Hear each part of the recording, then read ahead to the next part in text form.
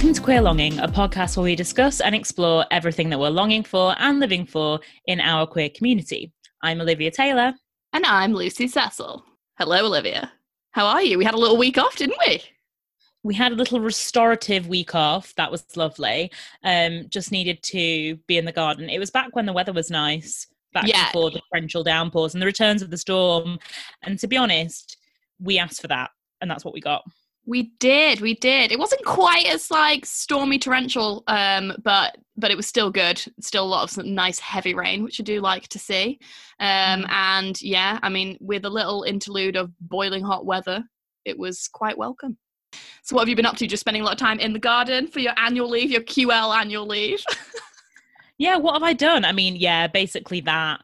Climbed some hills, read some books, did a lot of work. The same thing that I've been doing for the past 101 days. Lucy, how about you? Stunning. Yeah, 101 days. That's wild. 101 days today. Yeah. That is wild. Oh my God. What you think that's the last time that we sat on my dining room table, not sat on it, sat at my dining room table and recorded this together? When was that? My guess is March 10th. But yeah, God, I can't envisage doing that now. This has become so normal, in a sense of how we do the pod. So yeah, the idea of going to your house and sitting that old routine seems just completely not a thing to me anymore. Yeah. No, that's so sad. I know. We'll be back though. We'll be back. Maybe when we get to our 101st episode. Okay, is that your prediction? My prediction, yeah. So we're on 61 now. So this is 62. So yeah, sounds about right. Maybe. Yeah. Yeah. Okay. What's your prediction? See. Any bets? Any? You wanna put anything on that? I want to be more positive, and I will go for 83. Oh, okay. Well, let's see what happens. I hope it's yours. So do I. Yeah, my when all of this happened, my boss put in recurring Zoom meetings in the morning for catch-ups. Yeah.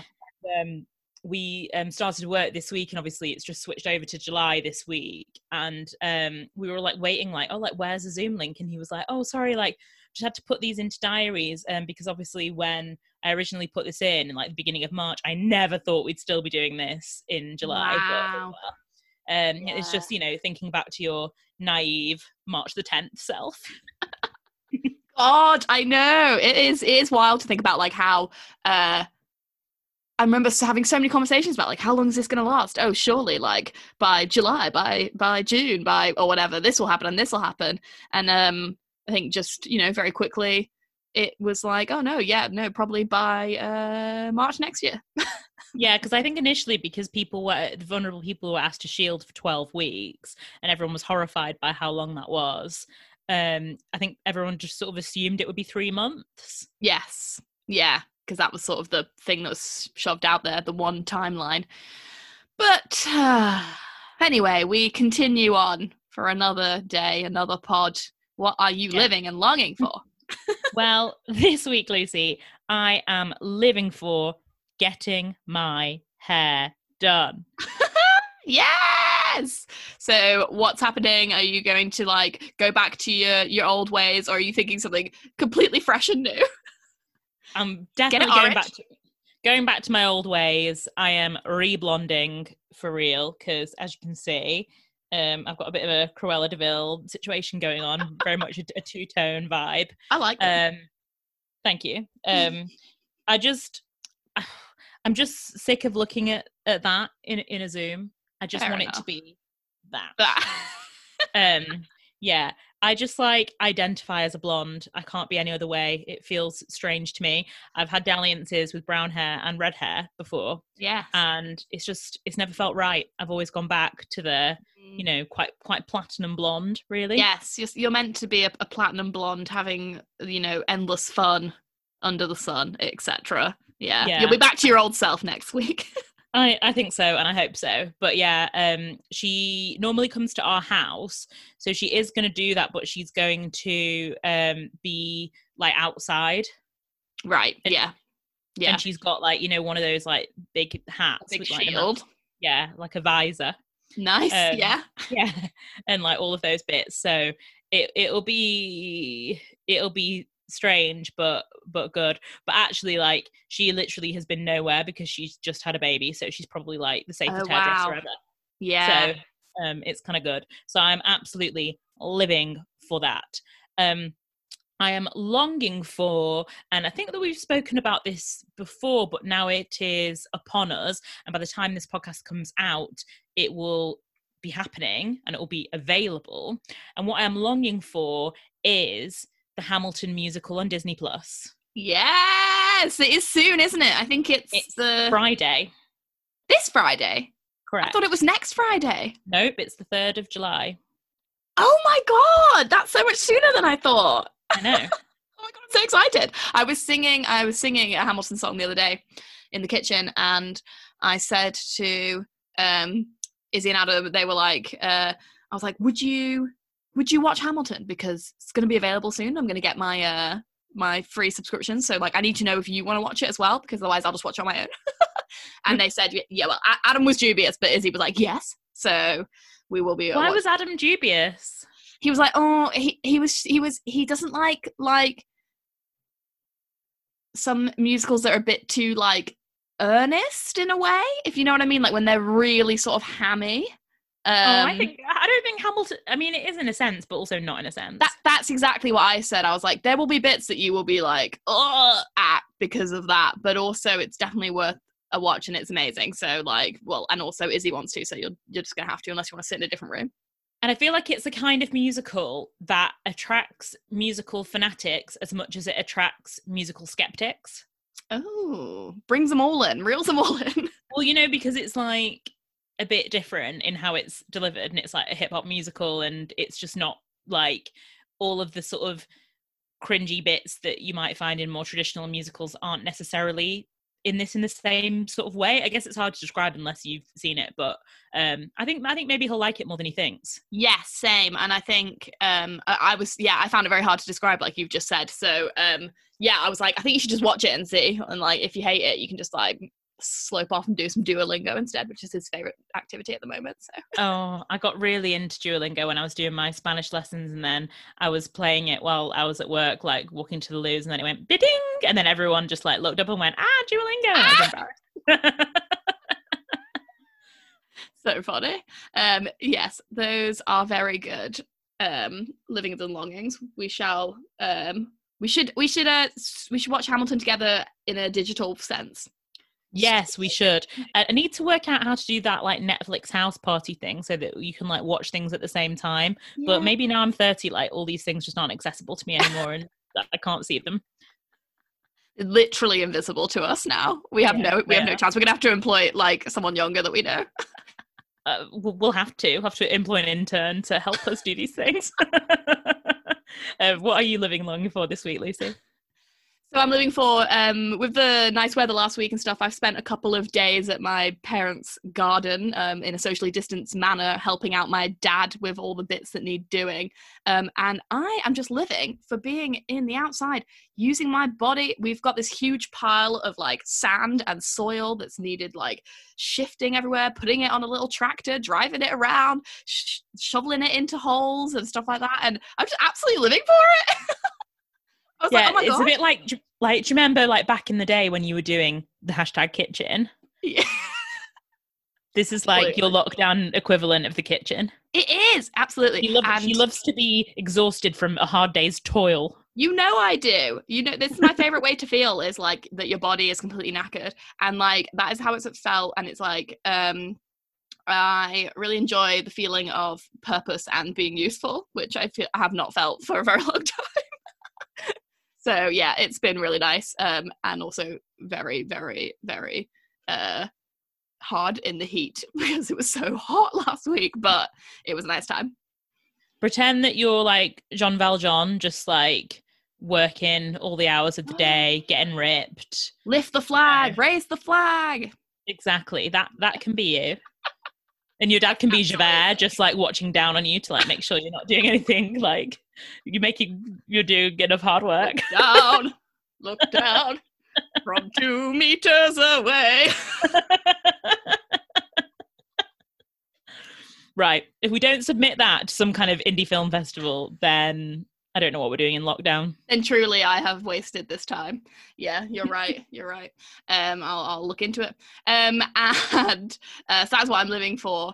And I am longing for, it's a bit stupid. I couldn't really think of anything, but I'm just longing for it. I know you love it as well. More gorgeous content from Brittany on Instagram. Oh, absolutely love it. She is just a ray of light on the timeline, doing all the gorgeous freestyling dances to everything, and then everyone making memes out of it, which is also always great. What I was wondering today, though, is because I've seen so many memes of that latest one of her dancing, which have all been fab. Do you think that, like, she is aware of that and that's why she's doing more in the way that she's doing them? Like, it's sort of in a self-conscious, self-trolling way and also a bit trolling us? Or do you think that she genuinely, like, is so famous and so sort of detached from that sort of hum of social media activity that she's just like doing her and she's just not aware of that? Yeah, I had the exact same thoughts the other night, and I was like, I think it's that she knows they're popular. I don't think she particularly knows why and when people are like it in a memey sense. Because like a lot of people love it because it is just so like fucking pure, which it is. And I think she just keeps doing it because like it's fun and popular. I don't know if she is aware. I can't tell. And like, especially because of like the other stuff she posts where she just does some like Victorian children and she's like, oh, so excited to like plant some flowers today or something with like yeah, or loads of she emoji. like gets like some sweet corn off Google Images and she's like, sweet corn or something. Yeah. I mean, I want it to be like that she's trolling us, but I don't think she is. What do you think? No, I don't think she is. I think she's like too famous and too kind of like in her own Britney world because she became that at such a young age and she's always been that. She's kind of like on a pedestal that's slightly like separate from the rest of reality, not reality, but you know, like she's not quite engaging with us on that level because she's just in another place.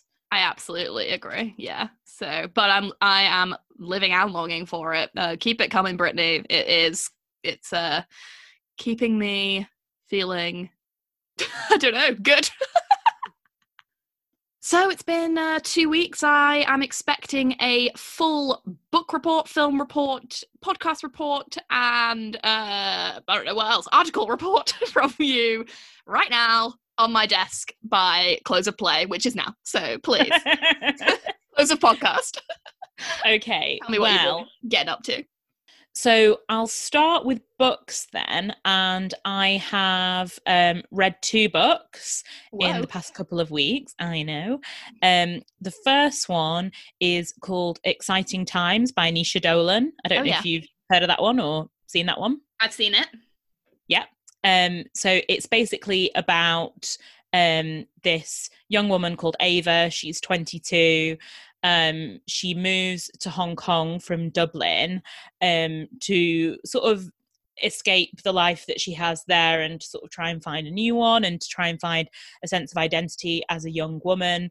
But you sort of get the sense that she feels very sort of untethered from a sense of who she is and of herself and what she believes in, who she wants to be friends with, but at the same time is incredibly like introspective and forensic of like everybody around her, herself, and how she and them relate to each other. So it's, in the beginning, I found it quite grating, that level of kind of minute analysis, because not that much happens in the book. It's basically like a love triangle between Ava, the main character, this older guy who's like not her boyfriend, but not her boyfriend that she ends up living with. It's quite wealthy banker called Julian who she meets in Hong Kong and ends up living with, and then this other lawyer that she ends up making friends with and eventually dating called Edith. And it's about like this love triangle that exists between the 3 of them, but not in a way that you would kind of think. So yeah, you find it, well, I anyway found it quite hard going at first, because I was like, oh, like, why does everything have to be like unpacked in this forensic way all of the time? But then you kind of get used to that writing style, and you understand it as like not just a device, but like genuinely how this character sees the world. And it made a lot more sense. I was listening to an older episode of The High Low, and they were talking about the book as well, and how it kind of has this voice. And I think she did an article in the Sunday Times about it, which I haven't read, but they sort of quoted, and she talks about it. And she I think a lot of it is like not autobiographical, but kind of like the way that she thinks is sort of like similar to the main character. And it made a lot of sense to me as I carried on reading the book, ended up really loving it. And I found out that Nisha Dolan, who wrote the book, actually has autism, and it's kind of like written from her perspective of someone who's like trying to understand the world around them, and her relationships to different characters and the way that they sort of all interact together. And it's a really, really interesting portrayal of that. And she writes an article in the Sunday Times about how her relationship to her autism has actually helped her as a writer. And she was saying things like, for example, if she sends something off to her editor and the editor comes back with some proposed changes, she'll just think, great, that will make my book better, and go away and make the changes. Whereas another person would take it really personally and be like, I hate that editor and my book's rubbish and I'm rubbish. But she's like, I've genuinely never thought that, because it doesn't make sense for me to think that. It makes sense for me to just like think, okay, they think it's good, that's why we have this relationship, I'm going to just like address those bits and I understand what they've said. And it's like, wow. And then she's like, yeah, you know, and then you will say that people with autism struggle to like understand things. Yeah. But she kind of like puts those ideas and stereotypes, sort of reverses them and challenges them. So I think that's really sort of comes through in the book.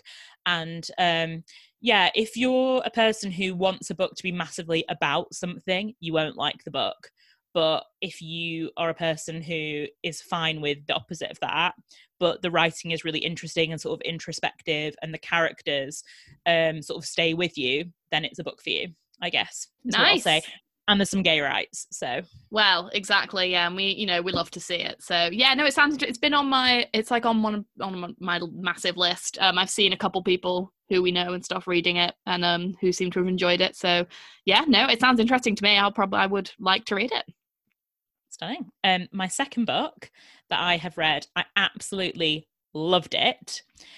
And I think, like, for me, I know that people have been struggling to read in lockdown. I don't think that I've had that problem. I've been reading. I mean, I don't read at the same pace as some other people. Like, I read a fair bit, I guess, but yeah, I'm not like someone who can read like 6 books a week or something. But what I've been finding has been really helpful to me is if I can read a book that's really transportive, and kind of takes me out of where I am. And it was quite good to read that book because it was set in Hong Kong, and reading different books that sort of take you to new locations and places in your mind that feel a bit different from your own lockdown experience, I suppose. And so the book that I just finished is called Where the Crawdads Sing. I don't know if you've heard of that one or seen that one doing the rounds. Haven't read it, but I know of it. Yeah, so it's by a writer called Delia Owens, and I believe that she is like I think that she is a non-fiction writer normally, and writes like books about like sort of marine biology and science and things, stuff like that. And this is her first novel. Right. Okay. And it came out a couple of years ago, and I believe it's going to be made into a film, and I can definitely imagine it as being made into a film. Right. Yeah. And it starts in the late 60s, where this young man is found dead in this marsh under sort of suspicious circumstances. And that's sort of where the book starts. And then it goes back to the early 50s, where the book starts and follows the story mainly of this young girl called Kaya, who is a young girl who grows up in marshland, living in like a small shack with her family. And she's eventually left by everybody that she knows. So her brothers, her sisters, her mum, and eventually her dad. And it's about how she manages to kind of bring herself up without any support of family and friends. And she is a social outcast from the rest of the town.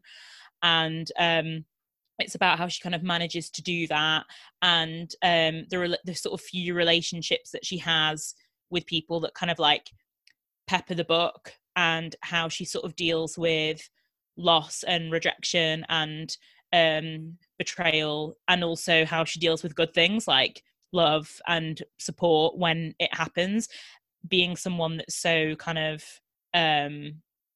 self-contained and self kind of reliant. And it's such like an emotional transportive book, and you really just feel so much for the main character and the relationships that she has, and like you just want her to be okay the most. And it really sort of like takes you to, I think it's set is it set in Alabama? I think it's definitely set in the South, and it just really sort of takes you to that time and to that place, and it's just such a good book for that. I would definitely recommend it. Yeah, I've heard like only good things about it, and about it being like a really sort of like rewarding read for like in the sense of like, yeah, really taking you somewhere and stuff like that.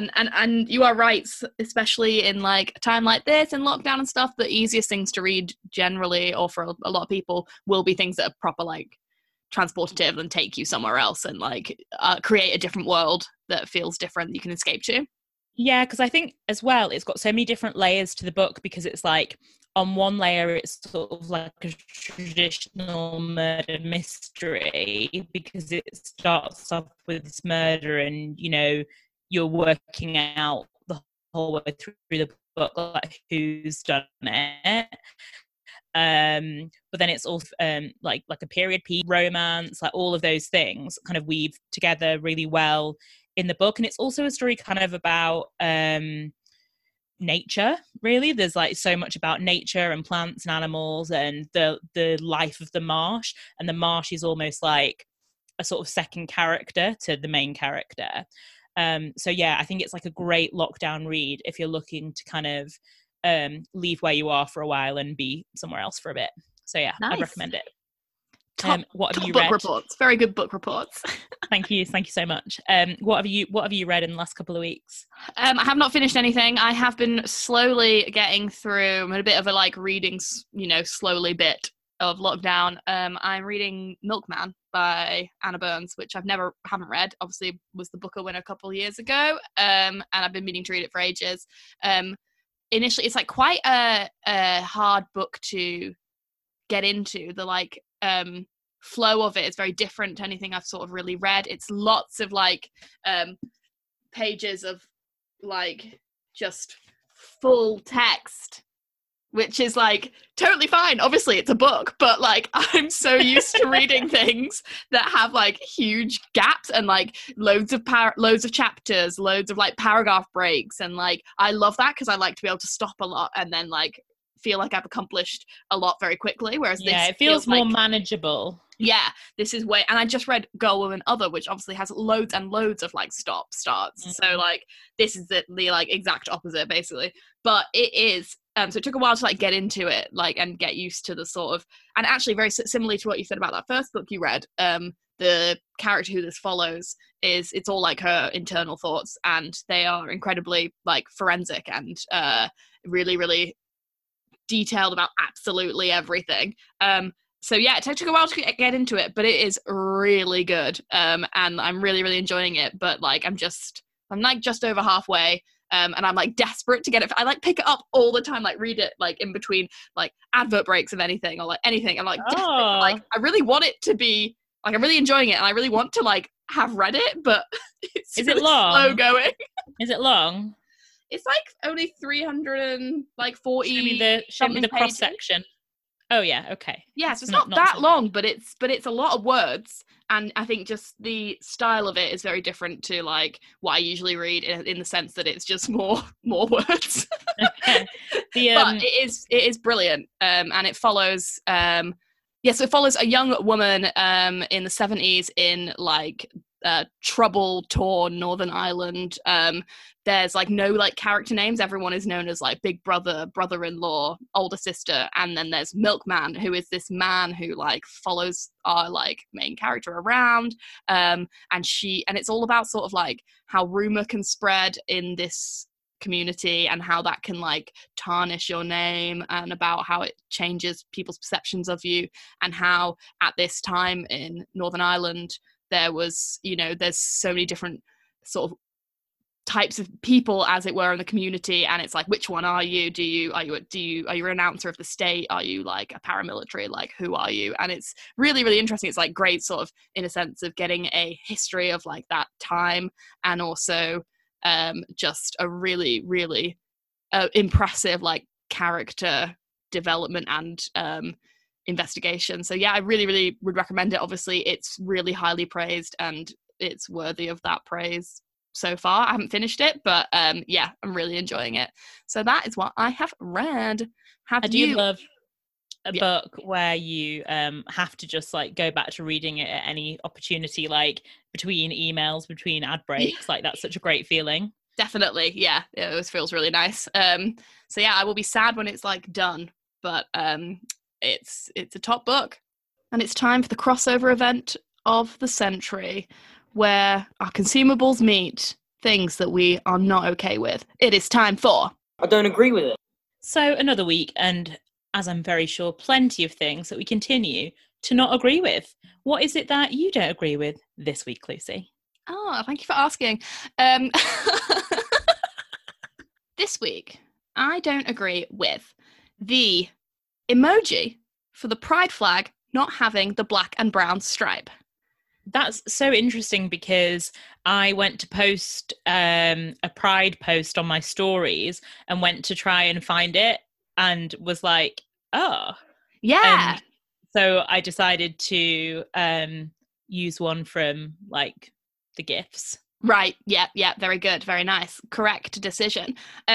So I mean, I've been aware of the flag with the black and brown stripe for as long as that's become a thing, as it were. But also, interestingly, in my consumables, I listened to a podcast the other day about the flag and the sort of origin of when it came about having the black and brown stripe. So this was a episode of the podcast Busy Being Black, which is hosted by Josh Rivers, who is the head of comms for UK Black Pride.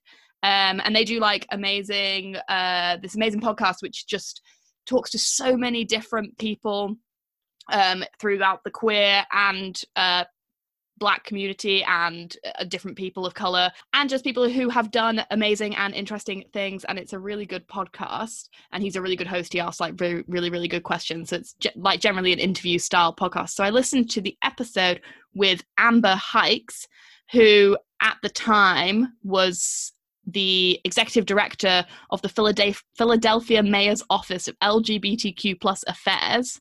And she's now the chief equity officer for ACLU. She's a really great person to follow on Instagram, does loads and loads of really good posts. So this episode is called The 8-Striped Hustle, and it's all about the implementation of the 8-stripe flag with the black and brown stripes. And it was a really great look at like how something can happen in like small government that like can take the world by storm. So they just started it in Philadelphia as like a reaction to recognizing the importance of the intersectionality of being both queer and black and queer and a person of color. And it just went viral, and it's the like main, well, you would hope most people would use that flag now. I think a lot of people do, which is good. And it's a really good, I really recommend the podcast. It's a really good like history of looking at that, but then also Amber Hikes had such like an interesting life as like a queer person, and like taking her career through politics and into making a lot of change in America.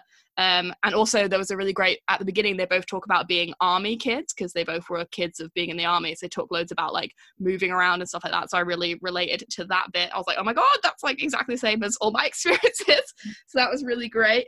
But yeah, it made me think.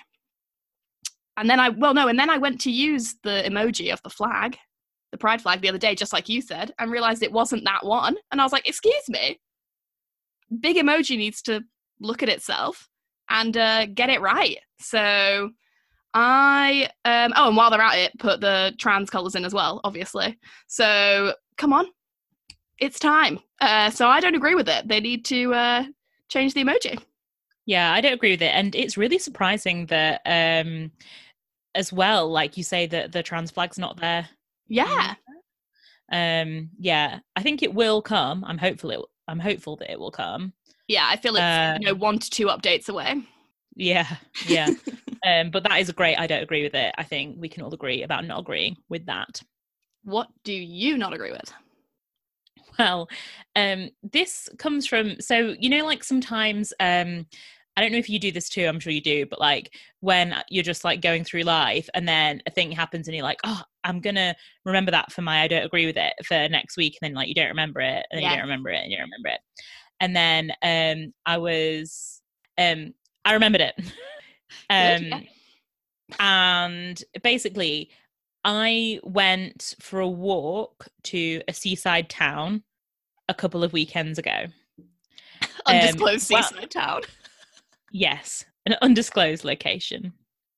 For those of you who know, you'll know. Whilst I was on this walk, God,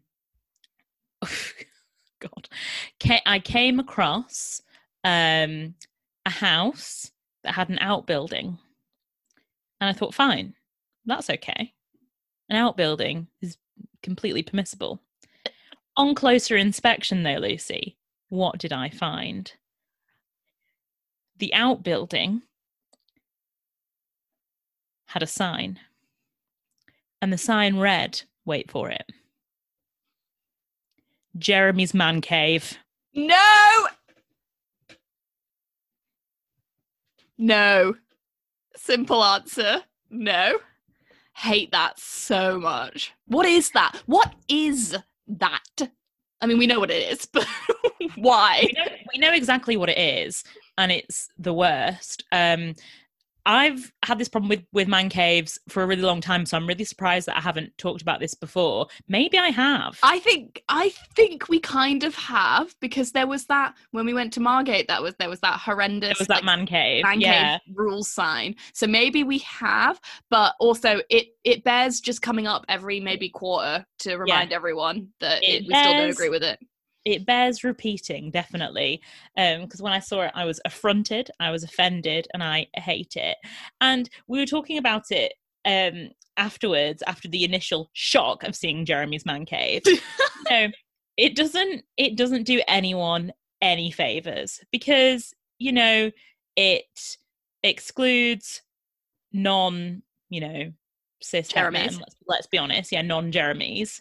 And non-Steve Musics from the conversation, but also it reinforces toxic masculinity, because if you break it down, what it's basically saying is like, I need to have, so like in the media and in sort of like, I don't know how we're sort of socialized, it's very much, women, you go and express your emotions together in like a healing tent and go on a gorgeous spa day where you can really like connect and journal and do all of these things. For men, it's like, no, you can't talk about anything that you feel. What you need is a cave, not even a building or any kind of like retreat where you can be with other people. You need to be alone, and you need to be in a cave, and you need to completely autonomously get over all of these feelings. And if you need an electric guitar to do it, we'll absolutely provide one.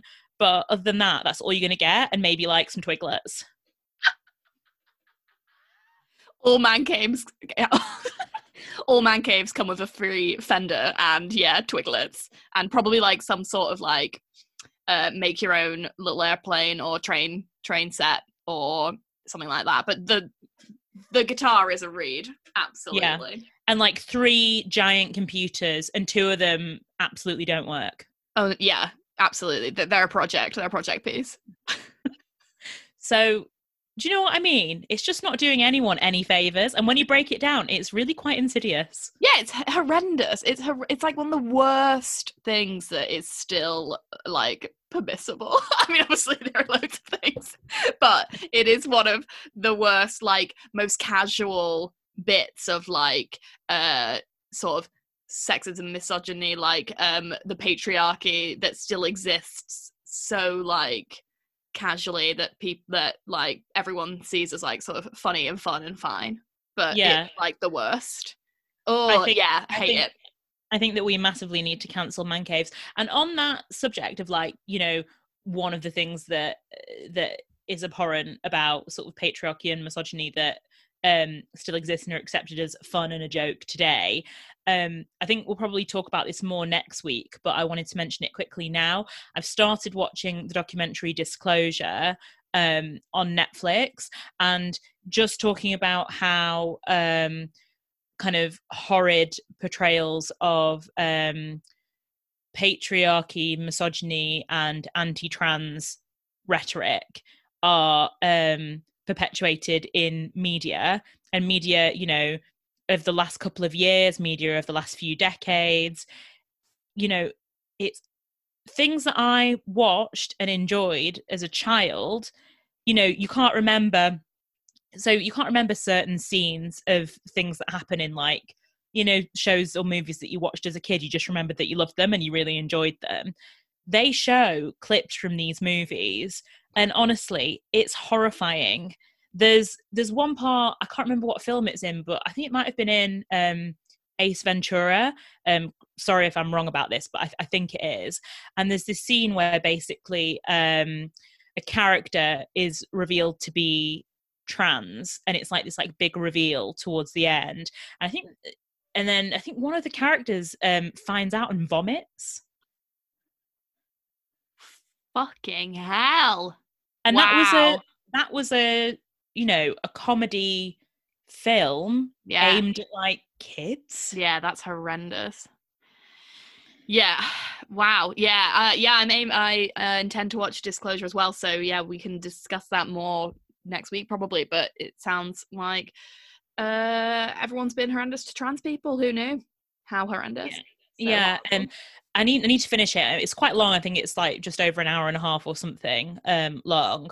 But it's like example after example after example of, you know, really horrendous treatment and positioning of trans people and trans bodies in the media. And it is, you know, not from really sort of random sources. It's from, you know, sort of best loved canon kind of titles and shows and brands. So I think as well on that subject, certainly from my point of view, the horror that I felt watching that felt good in a sense, because it shows hopefully for some people how far we've come in how we perceive these messages now.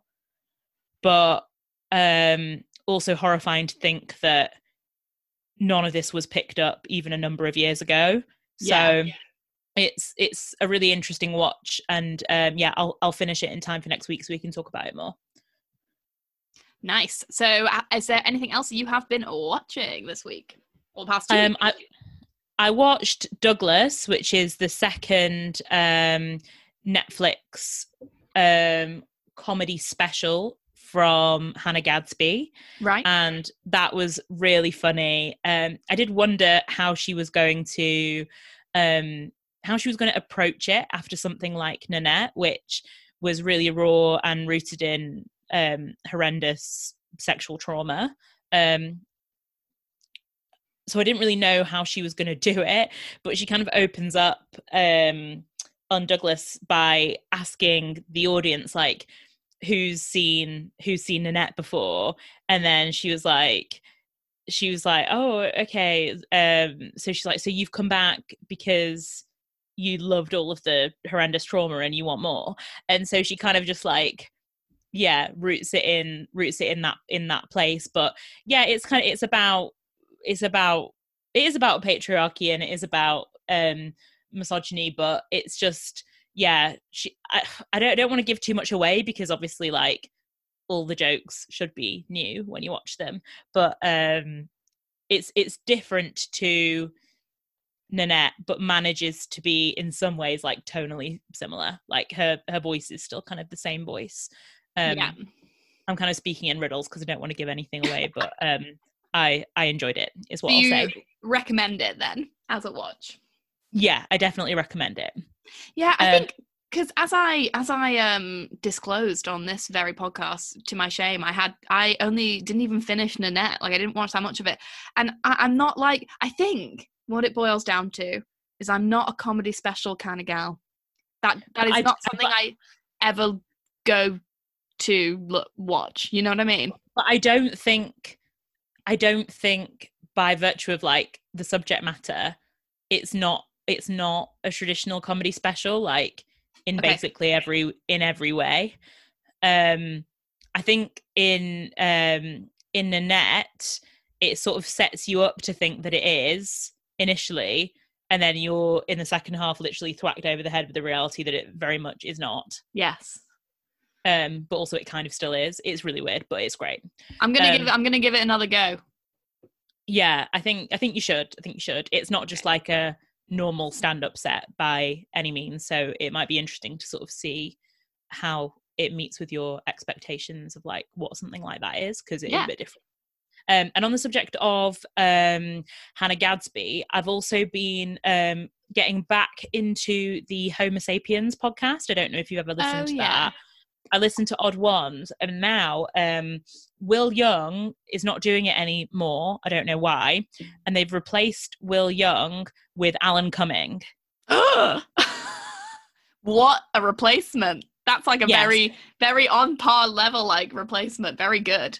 And Alan Cumming, obviously being, you know, Hollywood sweetheart, has all of these absolutely amazing connections. So their guests have absolutely skyrocketed. God, I bet. So they had Hannah Gadsby on the other week, and Hannah Gadsby doesn't normally do like any press. So it was great to listen to that interview, and they've got loads of interviews with like really famous people. So if you're interested in kind of like that sort of format, I would recommend it. Also on podcasts, I've listened to Monroe Bergdorf on a few. She did Table Manners, and she also did I Weigh. So I've listened to her on both of those. That's been really interesting, especially in the context of the last couple of weeks with trans rights again coming under attack. I think if you, as someone who wants to learn more about that and to learn more about Monroe and her activism, then they're great places to start.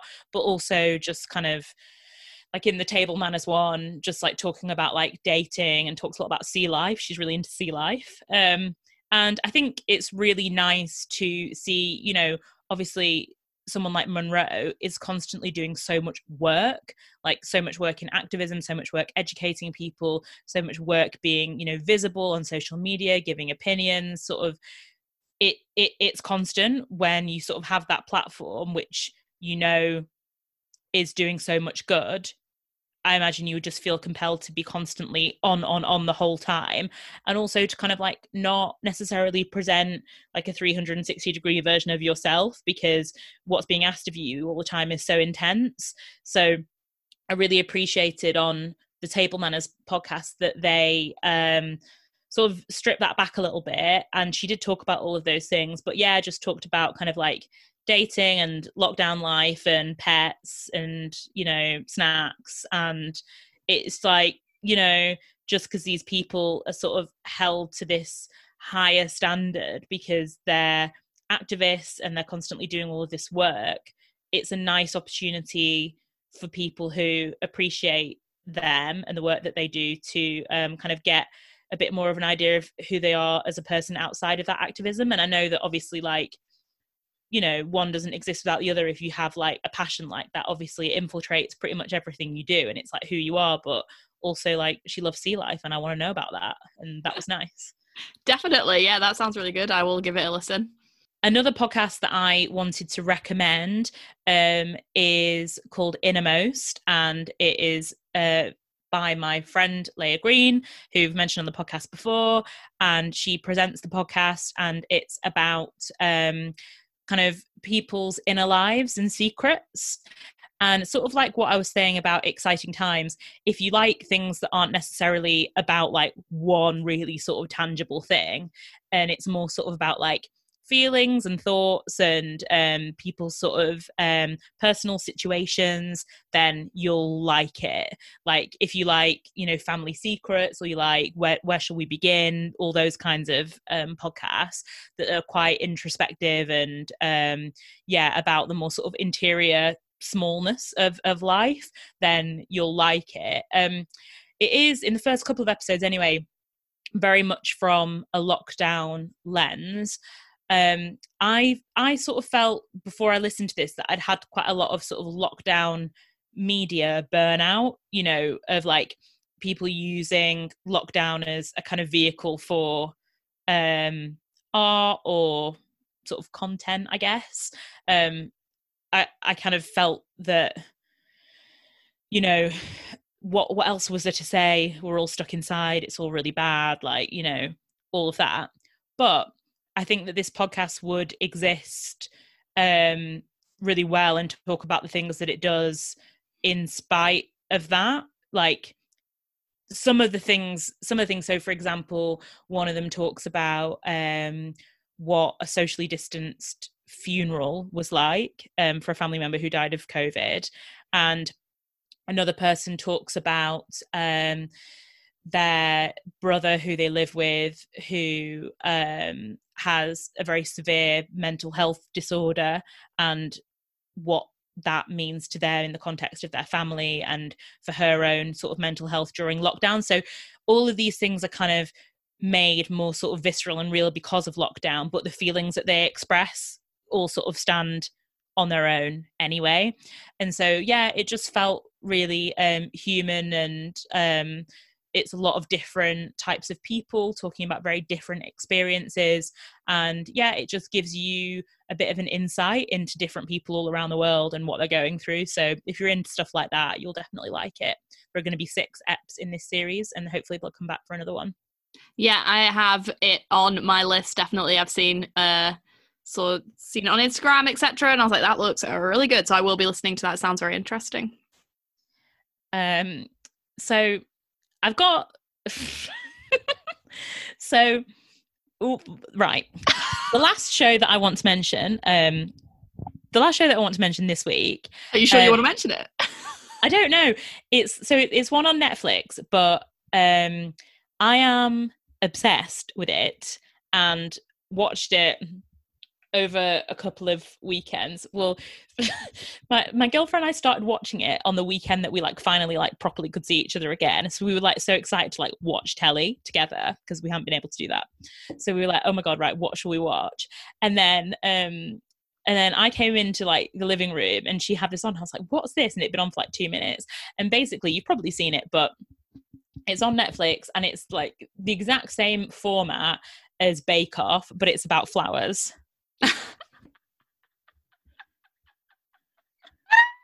Yes, I've seen of it. I have not seen it itself. And it is called The Big Flower Fight.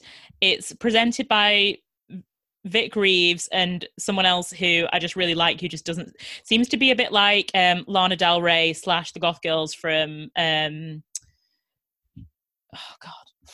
Mighty Boosh. Okay. Like, does not know what's happening, but also knows everything. And it is absolutely gay rights. It's so gay rights. Yeah, they have like quite a few queer contestants on it.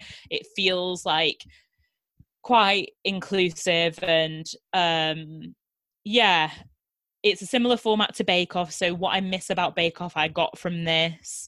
It's really creative. They have to make these big sort of artistic installations using flowers and plants, and it's all based on different themes each week.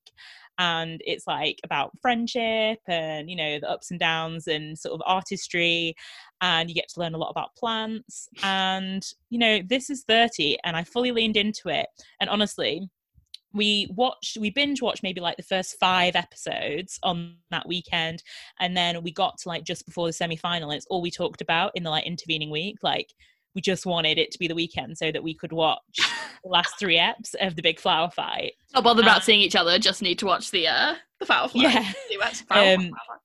And it was just so good, and it was so nice to like watch something like that again and be like fully invested in contestants, because I haven't watched Bake Off in like so many years since it moved.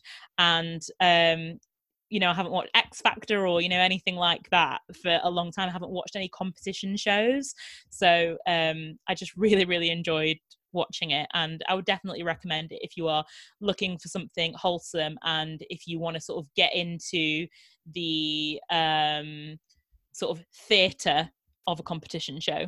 Right. You will know it. Sounds great. I do love like a contestant-y show, so when the mood strikes, I'll know where to go. I feel like you, Izzy and Adam could get so into it. Okay. And I can see that for the 3 of you. We do like that kind of show, so yeah, I'll suggest it. See what happens. I think it's so much better than what you think it is. Well, it is in my opinion anyway. I just really leaned into it and it was great. Well, those are a bunch of stunning recommendations, and I'm here with another rendition of Lucy's Queer Cinema Corner. It's time for some more queer films I've been watching in this time. So I've watched 3 more stunning films, which I recommend each and every one. So we watched Tomboy, which is an earlier film by Celine Sciamma off of Portrait of a Lady on Fire, so written and directed by her. We're obviously big fans here on the podcast. Big fans. And really wanted to get into her catalogue of work, which is so far proving stunning every single time. So Tomboy is about like a 10-year-old kid who is born female but moves to a new neighborhood and sort of decides to identify over the summer break as male, or like as a boy, Mikhail, to the new kids who they meet. And it's just like similar to Portrait of a Lady on Fire. It is in equal measure very tender and loving and heartbreaking and harsh, and just is so good at exploring the sort of interpersonal relationships that people have. And it has a bit of like a ambiguous ending. I'm not going to say like what happens, but it's kind of comes off as like it's a film that's sort of less about like necessarily a gender transition and more about like exploring the fluidity of your gender as a child and how that does happen and how that can be experimented with, you know, coming to a new space and over like a summer break where like, I think for, you know, summer breaks always like have this sort of hazy feel of like anything's possible for kids. And it takes place all over this really like beautiful French summer. And it's just really tender. I would recommend it highly. It's really great. One of the best things is the like relationship between the main character and their little sister, who is like maybe 5 or something, but is the person in the film who most understands our main character and who most accepts them, etc., where the adults are not as forgiving. And yeah, it's a really great film, and I would highly recommend. That sounds great. I definitely want to watch that. I haven't looked into any of their back catalogue. Are they quite like prolific, or was Portrait one of their first? No, not really. So have you heard of Water Lilies? No. That's also got Adele Hanel in off of Portrait. That's really good as well. I watched that years ago, but like didn't really. I'd like to watch it again. I'm going to watch that again soon. And there's also Girlhood, which is supposed to be really good as well. And they're all like sort of coming of age, coming of identity films, which is like obviously my favorite thing ever. So slowly becoming, or actually very rapidly becoming, probably like one of my favorite like film writer and directors. So this is 30. having a favorite writer and director, I feel. How do you kind of find films to watch? So I think about a film I liked, and then I look at that filmmaker and see what else they've made, and then I watch them, or I will look at like films similar to Portrait of a Lady on Fire. Things will come up, and so you'll literally Google films similar to. I'll do research. Yeah. Also follow a lot of people on Twitter, etc., who watch a lot of good films. And I'll just like, if I see something about it, I'll Google it and I'll go, yeah, it looks interesting, and we'll add it to a list. We've got a list in our flat, so we always struggle to find things to watch, like, or we did previously. So when my cousin was staying with us at the beginning of the year, she made us a big bit of paper that said films to watch when you can't think of a film to watch, or something like that. And so we've written loads on there. And so especially now during lockdown, we've just been going up to the list and going, right, these are 5 films I would watch tonight. Which one do you want to watch? And then like finding a consensus and watching them. And it's been really, really good and really fun to like get through the films and tick them off. So, could you send me a picture of the list, please? Yeah, I will do. There's loads and loads of queer films on there as well, because like me and Izzy went through like best queer films like lists and wrote down the ones. Honestly, I've been watching such dross in lockdown, like not series and not sort of like, you know, not Big Flower Fight, obviously, but but films. Oh my god, awful. Okay. You know, just like finding things on Netflix. And also it's really hard to like find things that, you know, my mom, my brother and me will like. It's easier with Laura, obviously, but like in a week, if I want to watch anything, it's kind of hard. I ended up watching a lot of Will Ferrell movies. No, Olivia! I know. No. Is it because my mum and my brother like it? So I can't, like, you know. I mean, fair enough. It's a democracy. But then we'll watch it, and then they'll agree it's awful, and then we've wasted 40 minutes, and it's too late to put something else on, but it's too rubbish to watch the whole thing, and this just keeps happening over and over and over again. So yeah, just a real low ebb with films, and yet I know there's so many gaps in my like film knowledge. There's so many films I haven't seen, and I just don't know where to start. So maybe that's a good place. There are a lot of them. Films. Yeah, who knew? Yeah, I'll send you a pic, and also like maybe just some suggestions so that I think you would like specifically, because you know, there's a lot of films on the list. Like I watched one with Will Ferrell and what's her name, Amy. You know what's her name? Amy Adams. No. Who was the main one? I always forget her name. Who's the main one in Parks and Rec? I had it then. Amy Poehler. Yes. Right. So it's the two of them, and basically the premise of the film is that they have this daughter who they're like obsessed with, right? And she wants to go off to uni, but they find for whatever reason, I think like they make a bad investment or something, and then they like have no money to send her to uni. And then I know what happens is the town usually supports a scholarship, and they think that like she's going to get this scholarship. Then the town decides to build a town pool instead. And then everyone's in favor of the town pool, like an outdoor swimming pool, over her getting the scholarship. So they have no money, and they're like, don't worry, we'll sort it out, like we can't let you down. And then the two of them, plus like this other like weird friend who's like going through a breakup, decide that they're going to open their own casino and launder money through it and make their own casino in like their basement. Oh my god. And then all the like townspeople come, and then they get into like big fights and they make loads of money. But I don't know what happens at the end because I turned it off because it was so bad. That is a classic, that kind of film. Like the plot literally is picked from the sky, like anything could happen, and like yeah, it's such a loose premise, but it's just like a vehicle for making like shit jokes basically. It was like, but you know, like sometimes you can just sort of lean into these things and buy them, and like that was not the one. It's not the one. So if you could improve upon that, I would appreciate it. I'll do my best. Thank you so much. Wow. Okay. Well, so we also watched a film called The Watermelon Woman. Have you heard of that? No. No.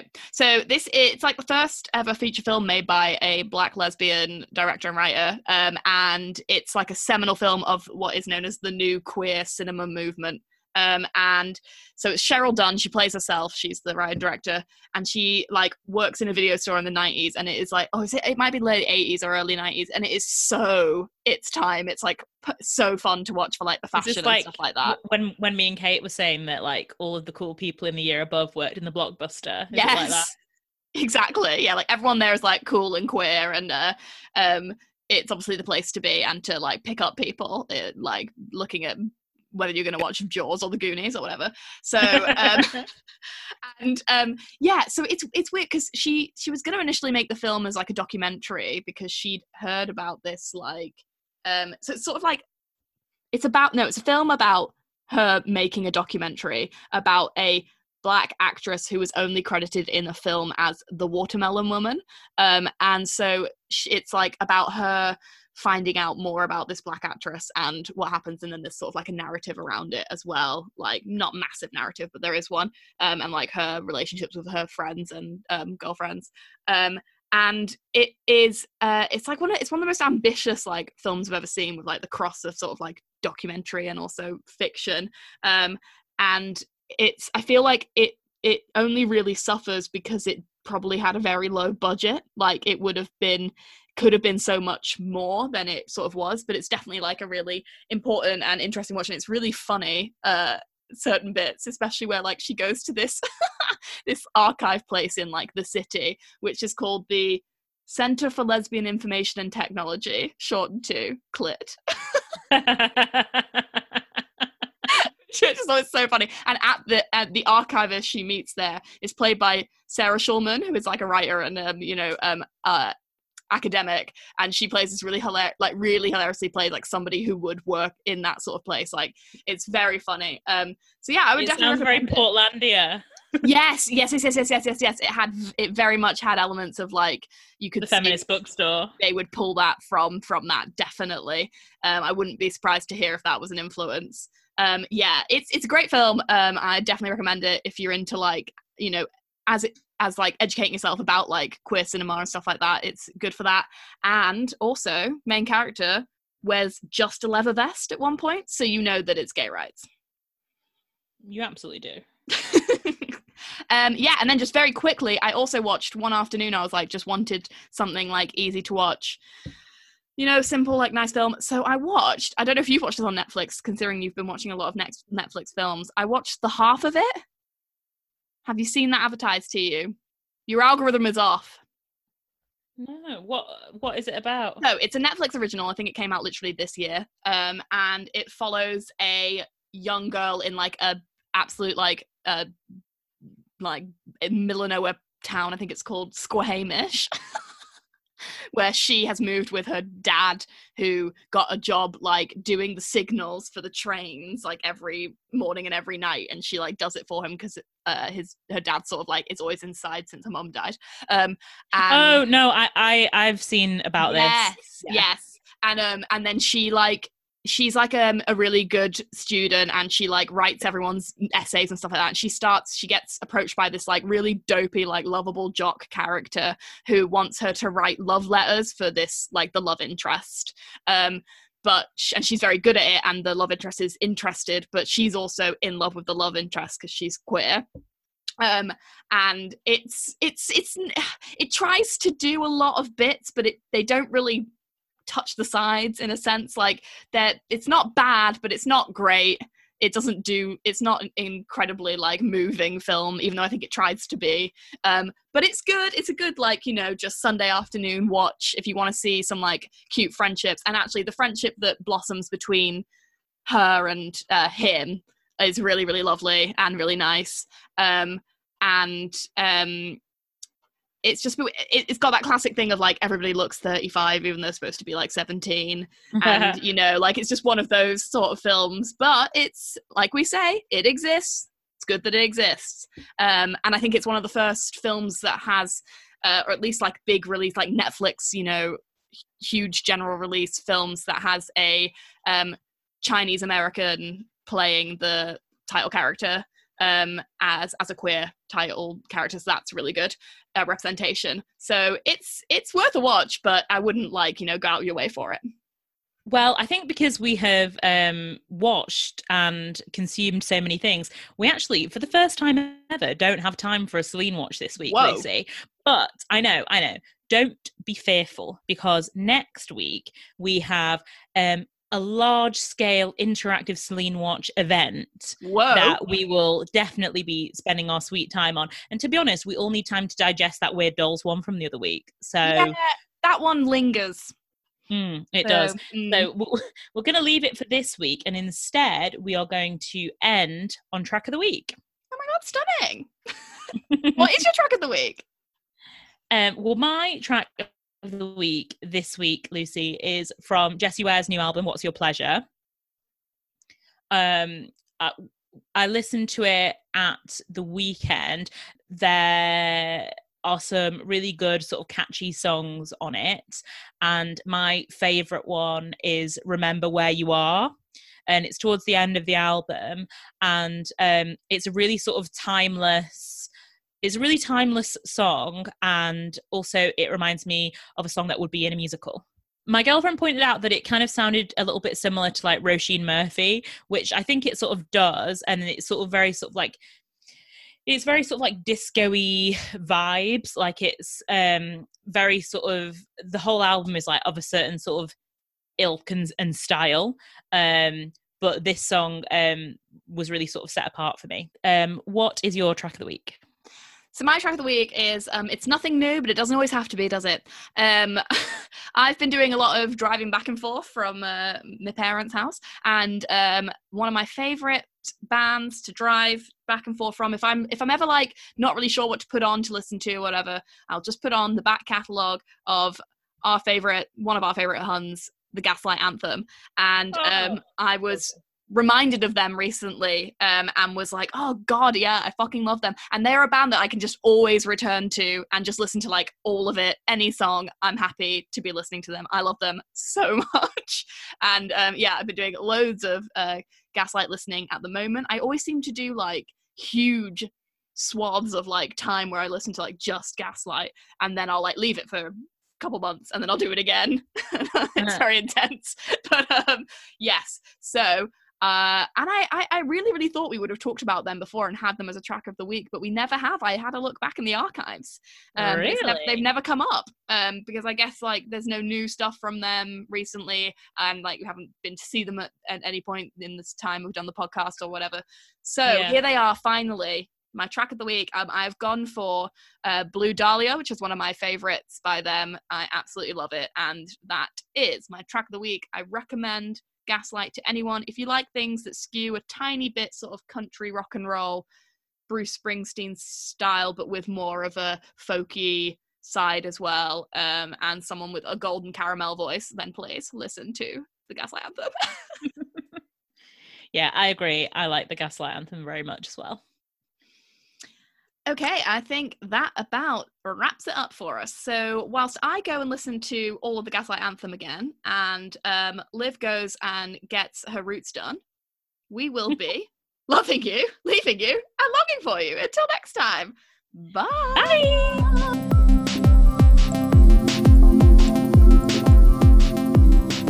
So coming at you a bit earlier in the pod this week for a very specific reason. That's not really very specific, but why not? That's so bad, wasn't it? She said, I can do it. She believed she could, so she did.